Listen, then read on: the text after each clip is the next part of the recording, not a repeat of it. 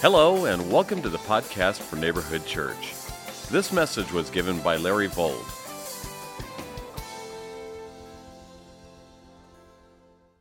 All right, listen, find your sermon outline there in your bulletin if you haven't already done so. And let's make our way to the book of Leviticus chapter 26, please. 26 and 27. Page 197 in that book rack Bible. Everybody's Bible open. Find the scripture there. While you're finding your way there, just a quick announcement. We don't often say this, but every now and then I just want to remind us. We've had a lot of, and we love babies, we love children, but we've had a lot of babies and children the last few weeks I've noticed kind of just like chatting up. I think they like the book of Leviticus maybe, I don't know. And so they've been kind of chatting. And just a reminder, friendly reminder that if your kids start doing that, if you can just slip out from wherever you are and get out into a common area, just really help with the concentration issue. And I know sometimes we don't really think about that. And you know, actually, I was thinking about that because today we're talking about promises.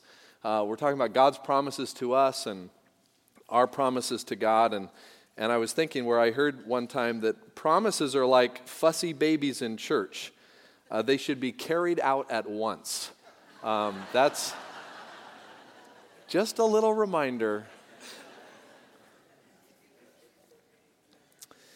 We finish our brief survey in the book of Leviticus today. We've been in this series for about 8 weeks, and I have to tell you that I have really grown in love with this book in a new way, and I hope you have too.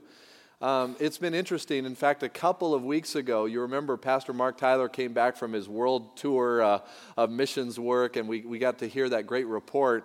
And that was kind of a surprise. We weren't sure if he was going to get back in time, but he did, and so we plugged him in on that Sunday morning. And I was walking through the lobby on that Sunday, and I met several people who said this, and one person said it really. They said, it was so exciting to hear what Mark had done around the world and what God's doing. That was really phenomenal. But I have to say, I was so excited to hear about Leviticus this morning. And when I heard that, it was like, has that ever been spoken in church before? I mean, when has that ever been said? I just that was music to my ears, because one of the goals of this series was just to get us excited about the whole counsel of God's Word. And so that was a blessing. For those of you that shared that sentiment, that was beautiful. We've been learning about the way of holiness. And the way of holiness includes, as we've been learning, focusing on God, admitting our need, coming to worship, staying clean, trusting God's forgiveness, reflecting His holiness, taking time to celebrate. And today we're looking at keeping your vows or keeping your promises to God.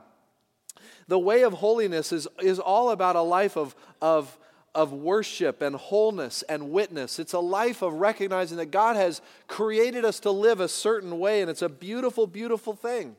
Today, as we come to the last couple of chapters of this book, we're going to read. And how many of you did your homework? Did you do your homework this week? Okay, many of you read these two chapters, and you saw that word if. You saw what God's promising His people. You saw what God's inviting us to commit to.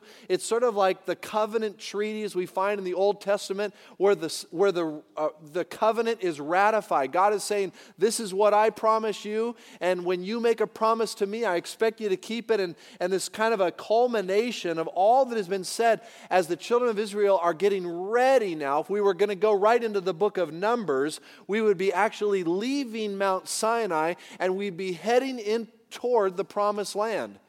And this is what God was instructing the people. It's all about promises, keeping our promises, being sure with our promises. Speaking about promises, again, I was in the store a while back. I saw a cute little card. You know, in the relational section of cards, well, there was this one card where if you've ever been through a breakup in relationship, kind of hard, this one card said, when we were together, you always said you would die for me, ... Open the card. Now that we've broken up, I think it's time you keep your promise. Now, that's a little rough, but we kind of expect people to keep their promises. But the reality is, as human beings, as sons and daughters of Adam and Eve, we don't do very well at keeping our promises, do we? But God is perfect in keeping promises. God is sure all the time. Whatever God says, we can trust Him in it. And what I find in these last two chapters of Leviticus, as we look at the mega themes of these two chapters are commitment and obedience and promises and vows and sacrifices and tithes. All of this kind of mounting up in this covenant ratification that I'm going to do this. God, I'm going to follow you with all my heart. And God says, I'm going to keep my word and I'm going to come through on all my promises to you. And so when we realize that God never falls down on his promises, but we fall down all the time, what I glean from these last two chapters is there are some things that we can trust about God, promises that are about God that help motivate us in staying true with our promises. Now, we're not always going to stay true with our promises, but I want to, don't you? When we say we're going to follow God, we want to follow through on that. And by God's grace and his provision under the new covenant with the power of the Holy Spirit in our lives, we're able to do far more than we could possibly ever dare to ask or dream as we come before the Lord, the God who is faithful over all things. So here's how I'm going to suggest today we learn about these principles. I'm going to set this up by saying that there are 6 motivating truths that come alongside of our sincere desire to keep our promises to God. These are the motivating truths that help us stay true to the promises we make to God. If you're taking notes, here's the first one, right out of chapter 26, verses 1 and 2.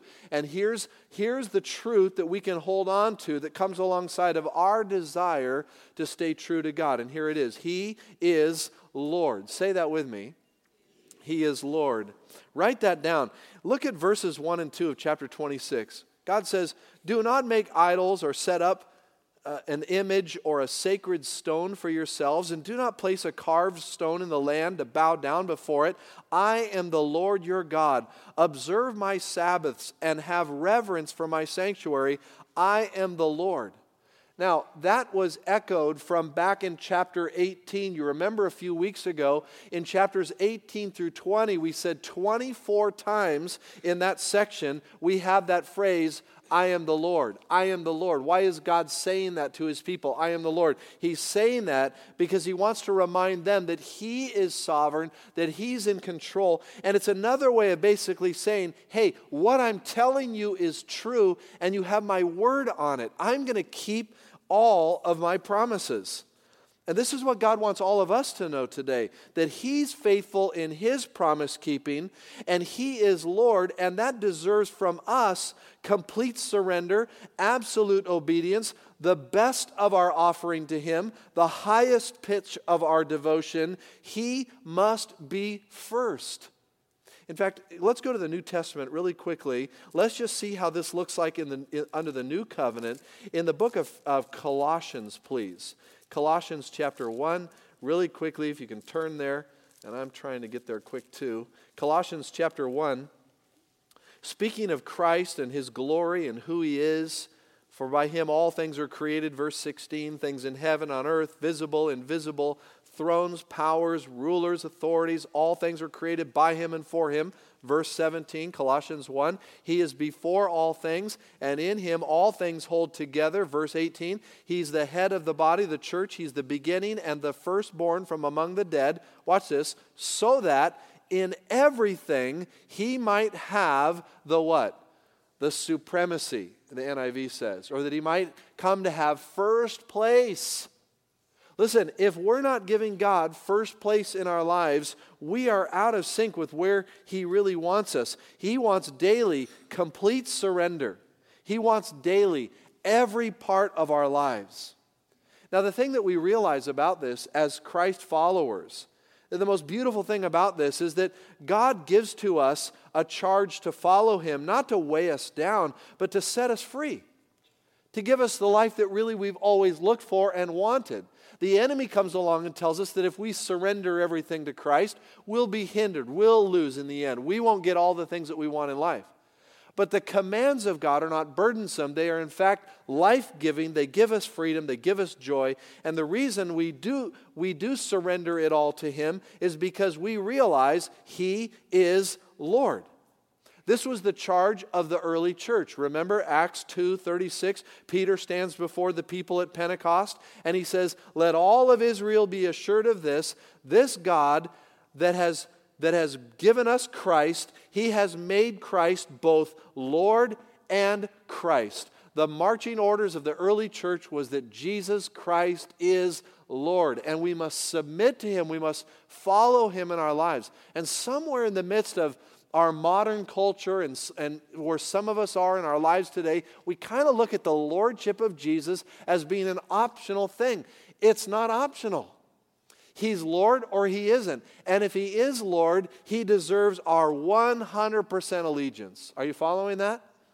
So that's the truth that comes alongside of whatever promises or desires we have to follow him are made. The second motivating truth that I see in this passage starts in verse 3 of chapter Leviticus 26, if you go back to Leviticus 26, is that not only is he Lord, but he is, or he will bless. Say that with me. He will bless us. Now, if you read this chapter carefully, I said last week, you'll see this little word if. It shows up 30 times in this chapter. A little word, two-letter word, but big implications.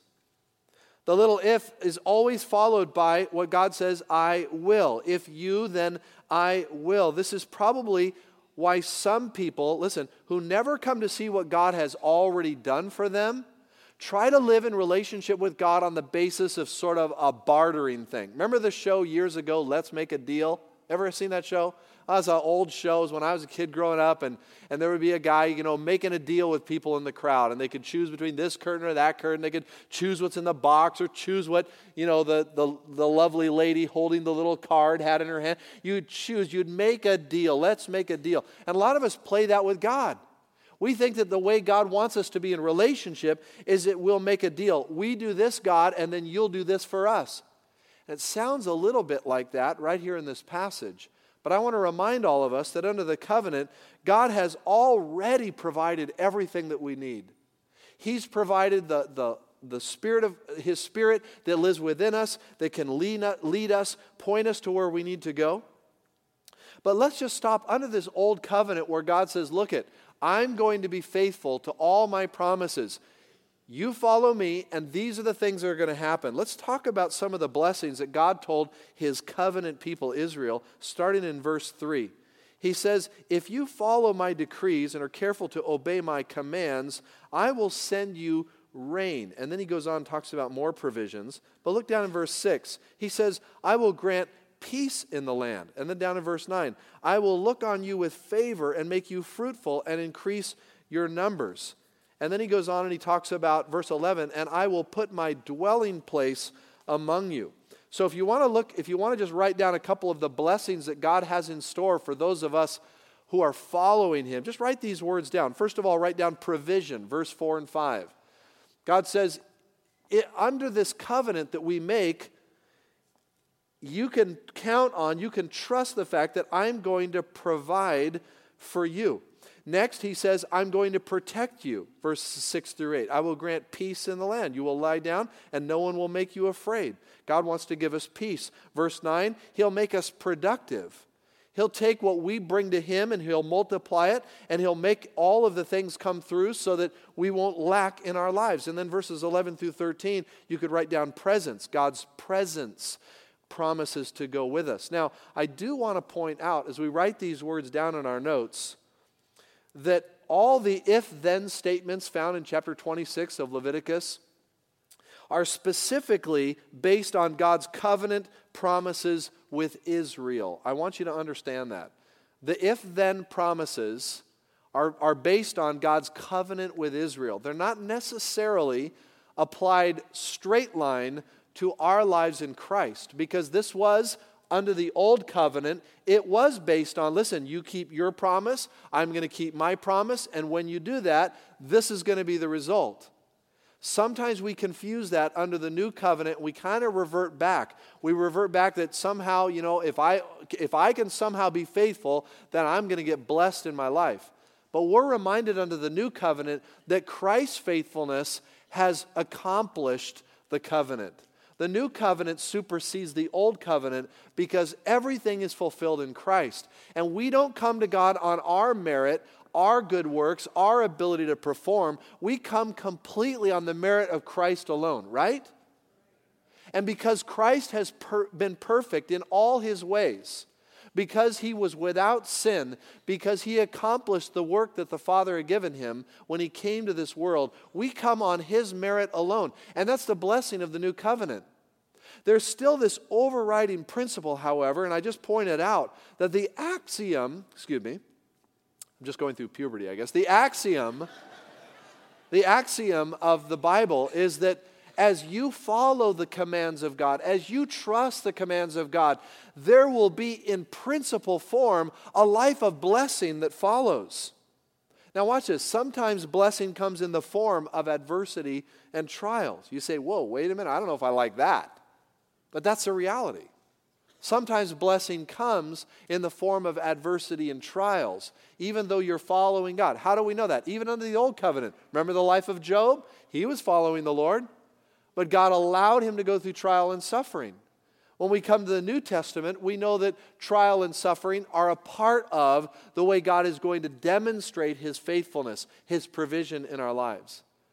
And I always think of my good buddy Jim, who usually sits right down here. He's not here today, but a guy for the last 11 years has fought numerous cancers. He had pancreatic cancer. Very few people come through that. God has been merciful and gracious and has continued to sustain him and he's in a battle physically right now as well. That's not why he's not here today, just to let you know, but he's been in a physical battle, but he's constantly reminding me. I was just praying with him just 2 days ago on Friday, and he was telling me, Pastor Larry, the greatest thing that has ever happened in my life happened to me 11 years ago when I contracted cancer. Because God has used this in my life to cause me to see what life is really all about. And my family now is so huge because everywhere I go, when I go to the cancer clinics, when I go get my treatments, when I'm in the hospital because I've been knocked down again, and all these things that have happened in his life, he says, I get to meet people and share with them the provision of Christ in my life.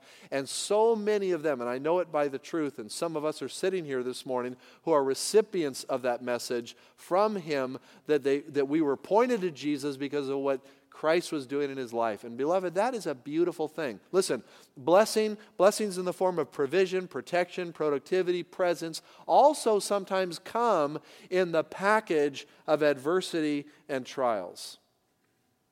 So let this simple but profound motivation cause us to see today that God is a God that loves to bless. He is Lord, and he loves to bless. Here's a third truth I see in this passage that comes alongside of my desire to keep my promises too, and that is that God is not mocked. Say that with me. God is not mocked. Verses 14 through 39 of chapter 26. Now, this is where the theme changes from not I will bless you, but if you disobey me, if you walk away, I'm going to bring discipline and punishment on your life. Now, can I point out again, can I remind you that this is strictly to the covenant God had made with his people Israel, and don't see yourself in a straight line application to this passage. However, we'll get to the practical, timeless truth in just a minute. But here we see this reminder to us that God wants us to keep his commands. Verse 14, God says to the people, if you will not listen to me and carry out all these commands, and if you will reject my decrees and abhor my laws and fail to carry out my commands and so violate my covenant, then I will do this to you. Now, if you were in Israel at the time, I'm sure this would be very motivating when you think about this. Verses 16 and 17, here's what's going to happen. Sudden terror, sickness, and defeat before their enemies. Verses 18 through 20, drought resulting in poor harvest. Verses 21 and 22, wild animals that will kill and bring fear among the people. Verses 23 through 26, warfare, famine, and plagues. Verses 27 through 31, inhumane acts, a complete destruction of religious sanctuaries due to the idolatrous sanctuaries that will exist. And then finally, verses 32 through 39, a scattering and a removal of God's people from the land. God is actually walking them down, listen to this, he's walking them down a prophetic timeline of what's going to happen, as he already knows they're not going to be able to keep my covenant. And God is amazing in this way. You know, when he calls us to follow him, he knows. He knows we're made of flesh. He knows that we are sons of Adam, daughters of Eve. And as Romans 5 says, that through one man's sin entered the world, and through that sin, condemnation for all. And aren't you glad? Now let me just back up here. This timeline, this prophetic timeline, if we know our Bibles, and if we've been around long enough to study the Old Testament, we know that what this is a crescendo leading to is actually the captivity of God's people under first the Assyrians, and then later, ultimately, under Babylon. And all of this is fulfilled in Scripture. Watch this. 700 years before it even happened. Isn't that amazing? I just find that amazing. That God is writing into the script of his people that if you don't follow me, if you break my laws, if you turn your back on me, you are going to live in captivity. Oh, you're still going to be my people, but you're going to go through a lot of suffering and a lot of pain. It's as if God was saying, you know, the choice is yours, but I already know the choice you're going to make. This is a very sobering reminder to us under the new covenant. Now watch this.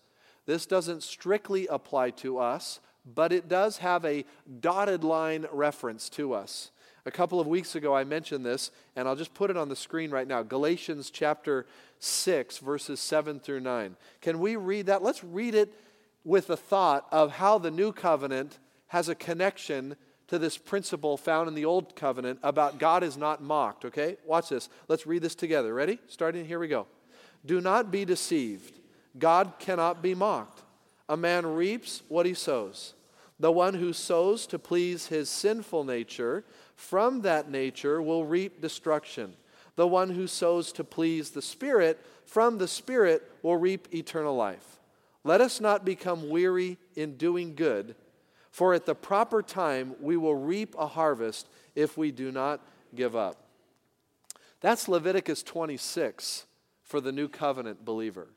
That's exactly what Leviticus 26 is saying. But under the new covenant, we realize that Christ has already fulfilled all of the law, and God is never going to reject us or turn us away, because in Christ we are safe. But watch this. This overarching principle of God not being mocked is that we reap what we sow. And if we do fall away, if we do start trusting ourselves, if we do turn our backs and walk away from Christ, as some of us, maybe all of us have done to one degree or another, there's going to be consequences that come into our lives. I hope that one thing the book of Leviticus has taught us is that God takes sin seriously. Have we seen that? It results in a bloody mess. Someone is gonna die. And in fact, he did. Jesus, our Savior. I think about this when I read the book of Hebrews chapter 12, verses 10 and 11. Our fathers disciplined us for a while as they thought best, but God disciplines us for our good, that we may share in his holiness. No discipline seems pleasant for the time, but painful. Later on, however, it produces a harvest of righteousness and peace for those who have been trained by it. What motivates me to keep my promises with God? The fact that he is Lord, the fact that he will bless, the fact that he's not mocked.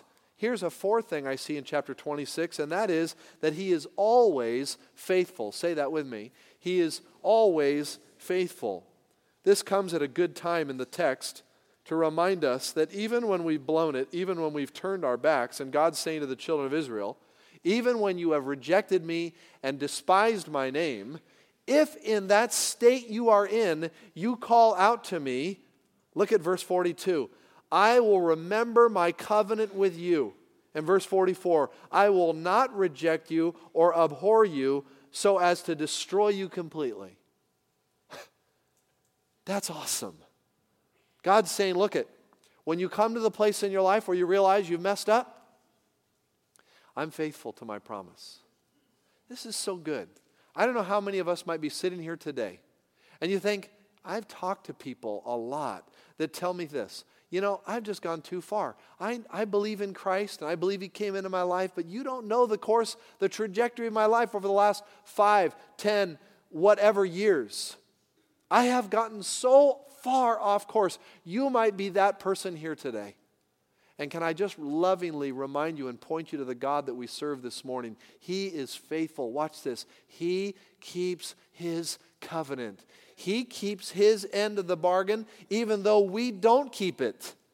But in the moment we realize and we repent and confess, God doesn't say, now you got to jump through a bunch of hoops and now you got to prove yourself to me. God just says, come on home. And He welcomes us back in. And He's like that father who stood on the porch and saw his son, the prodigal, racing back to the father with total chagrin and shame in his life because of leaving the father for his own life and his own pursuits. And what does the father do? He embraces him and He gives him a party. And He says, Jesus tells this parable to say, this is how God forgives. Luke 15. So God is a beautiful, forgiving, grace-filled, pardoning God. He is always faithful to keep His promise. Never too late to come back to Christ. I wonder if that applies to anybody here today.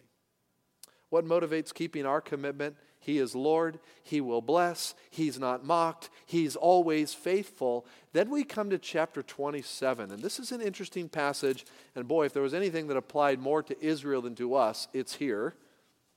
But let me try to explain a little bit about what's going on, and let me put them quickly into 2 principles. And we got to be fast here. In verses 1 through 29 of chapter 27, what I see here as the motivating principle is that God is worthy. He is worthy. Just say that with me. He is worthy. Notice in verse 1, it says, verse 2, speak to the Israelites and say to them, if anyone makes a special vow to dedicate persons to the Lord by giving equivalent values, set the value, and he goes on and he talks about valuations, male and female, and I know some of you might have been a little offended by that. Gee, the value for a male seems higher than the female. Why is that? That has nothing to do with the valuation of the person. Here's what's going on. There would be people that say, I want to dedicate my son or my daughter, or I want to dedicate myself to the Lord. So they come to the tabernacle of meeting, and later they would come to the temple, and they say, I want to dedicate myself. The problem is, if you were not of the tribe of Levi, you couldn't serve in the Levitical role of the Levites, and there were plenty of Levites to do the service, and so in a sense, you were sort of making a word vow. You were saying, I want to dedicate myself, or I want to dedicate my son or my daughter, and so the priest would put a valuation on the kind of workload and what that person was able to do. And simply put, men were able to work harder and do more than the women. This is not, a sexist slam. Please don't be offended by this. This was the fact that men were able to do more work. It was expected of men to do more work. And so the valuations were based on that, not the valuation of personhood. I hope you can see that. And so what God is saying here is that if you came and you wanted to dedicate, because you couldn't put yourself into that actual dedication form, you would pay a price. You would redeem with money. You would bring an offering as a statement of that dedication that you were giving. And this applied not only to humans, it applied to animals. And as you read down through this whole text, you could see that all of this was about, you could do this with land, you could do this with property. It was a way of dedicating things to God. And as I read that and I studied that, it sort of made me realize, why are the people doing this? Because, back to verse 2, when anyone brings a special vow, by the way, the word special there in the Hebrew, it's a hard word to translate. It literally means a vow of a vow. It means a voluntary. It means something that I am prompted, that I feel incited to do for God. And the reason why the people would do this is because they saw how great God was. God is worthy to bring and dedicate ourselves to Him. And so I wrote down the principle, one of the accompanying motivations of me keeping my vows and promises to God is the fact that He's worthy. Plain and simple. He's worthy of all that I bring to Him. I can bring everything to Him, and He's worthy of that, right? Granted, this is not an easy text. I think of Colossians 2:17, where the writer Paul says that these are a shadow of the things that were to come. The reality, however, is found in Christ. All these are shadows to us. We don't fully understand. Hebrews 9, verse 5 says, the writer of Hebrews says, but speaking of the articles of the tabernacle, he says, but we cannot discuss these things in detail now. There was even a distance then from what was back in the book of Leviticus. And so we recognize as new covenant saints that we have really distanced ourselves. We are now under the new covenant, which has superseded the old covenant. But there's this beautiful picture of everything that I come in dedication. I come because He is worthy. There's nothing too great that I can give to God. There's no offering too great. There's no gift that I can bring too great. There's nothing. However, what God says to His people that applies to us as well is that when you make a vow to God, don't be late in paying it. I mean, God said, listen, you don't have to bring these things to me. But if you do, I expect you to follow through. That's what Leviticus 27 is about. If you make a vow, make sure you pay it. Don't cheapen the vow. I was thinking in my own life how many times I said, oh God, I want to do this for you. And then, I fall short of that. I should not. If I voluntarily bring something to the Lord, I should bring it all. I should say, God, I'm not holding back. What I said I'm going to do, I do.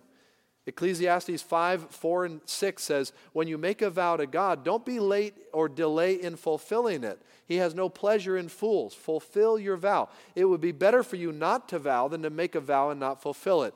Do not let your mouth lead you into sin. Boy, that's a great principle, isn't it? I mean, don't make vain promises to God. Because, watch this, because God is a promise-keeping God, He expects us to keep our promises too. So when you make a promise, it's okay not to make a promise, but if you make a promise, I think Old Covenant, New Covenant, God says, hey, fulfill it. Be blessed in it.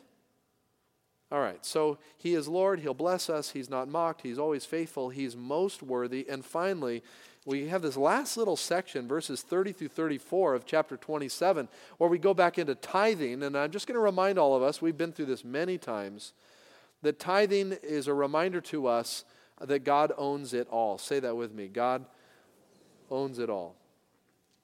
Matthew 10:8, freely you have received, freely give. Jesus wants us to live lives based on the fact that we could never outgive Him. When we bring a tenth of our income to God and His work, we are saying, God, the tenth doesn't belong to you. It all belongs to you. And the tenth, as we give it to you, reminds us of that truth. The tip is not a tithe. A token is not a tithe. A tenth is a tithe. You say, well, wait a minute. In the New Testament, under the New Covenant, the tithe is never taught. I agree. It's not taught, but it's not condemned either. And Jesus said to the Pharisees in Matthew 23:23, He says, you hypocrites, you give a tenth of your spices, mint, dill, cumin, and you have neglected the more important matters of the law, justice, mercy, faithfulness. You should have practiced the latter. You should have kept practicing tithing without neglecting, you should have practiced the latter, meaning justice, mercy, and faithfulness, without neglecting your tithe. So the Bible never lets us off the hook. That's why here at Neighborhood Church, we teach the principle of the tithe. That in all that we give to the Lord, there should be a sense of which it all belongs to the Lord, and we release 10% as a reminder. Finances, our time, our talents, everything. We need to be giving because it all belongs to God. Which is a great place to end the book of Leviticus. Because really what this book is all about is reminding us as His people that we belong to Him, and He's promised His relationship to us. And if we will follow Him in this covenant that He's made possible through His Son, the Lord Jesus Christ, watch this, we will live lives of true worship, of true wholeness, and of true witness in our world. And that is a beautiful way to close this book. And I hope today, if the Lord has been just walking along with you over these last 8 weeks, that God will just stir your heart to say, God, you deserve it all. I hold nothing back. I live my life as an offering to you. Let's go to the Lord right now. Lord Jesus, thank you, Lord, for your word. And thank you, Lord, for this book. Lord, we've only scratched the surface. There's so much here. But I pray, Lord Jesus, that as we've scratched the surface, you will help us, Lord, to know what it means to live holy lives. Be holy, because I, the Lord your God, am holy, you tell us throughout this book. So, Lord, give us grace to live the lives of true worship, of true wholeness, and of true witness for you. And Lord, if you brought someone to this service today that has wandered away, Lord, may they today say, Lord, thank you for the promise. I come back. I'm going to come back to you right now. And if that's you, just do that. Just confess and repent of sin right now. And if this morning you've never come to trust in Christ, see him as the one who has kept God's covenant so that you can come by faith this morning and receive his righteousness, a righteousness that comes by faith. Lord, thank you for meeting with us today and hearing our prayers. We give you praise and thanksgiving. Amen. This morning, we are going to receive a benevolent offering. We do this from time to time. Last week, I shared with you the need to address the poverty and brokenness that are found in our communities. Did you know that 3 of the poorest schools in this community is 1 mile from our church? Over 1,500 children live below the poverty line, with families making an average of $1,000 a month. 1 in 4 of these children will never graduate from high school. 1/3 of these children come from homes where there is not a father and a mother present. It's hard to hope when you can't find a job, when you don't have a place to live, or there's not enough food to eat. So here's what we're going to do today. We're going to help the children within a 1-mile proximity of our church, 1,500 children who attend these schools below the poverty line, to get the necessary school supplies they need when they go back to school in 1 month from today. And today, every penny we give is going to go toward helping those kids. Watch this. $20 will supply a child with everything that child needs to start well this year. Would you help us and help them? Lord, we ask for this offering now, that it will bless these children and these families. These families are not a part necessarily of our church. They'll come up here, Lord, just grateful that there's been some love placed on their children's lives. So, Lord, we do this now out of obedience because you told us to care for the poor, and we're going to do that today. And we thank you, Lord, for the ministries we support like Salvation Army and City Team and First Resort, and ministries that are out on the cutting edge of meeting people in their crisis. We pray, Lord, that you'll bless this offering as we bring it. And for those that give, even throughout the month, to our benevolent fund, thank you and bless them, we pray. In Jesus' name, amen. Thanks for listening. If you'd like to hear additional messages, or you're interested in finding out more about Neighborhood Church, please visit our website at 3crosses.org. That's the number 3, crosses.org.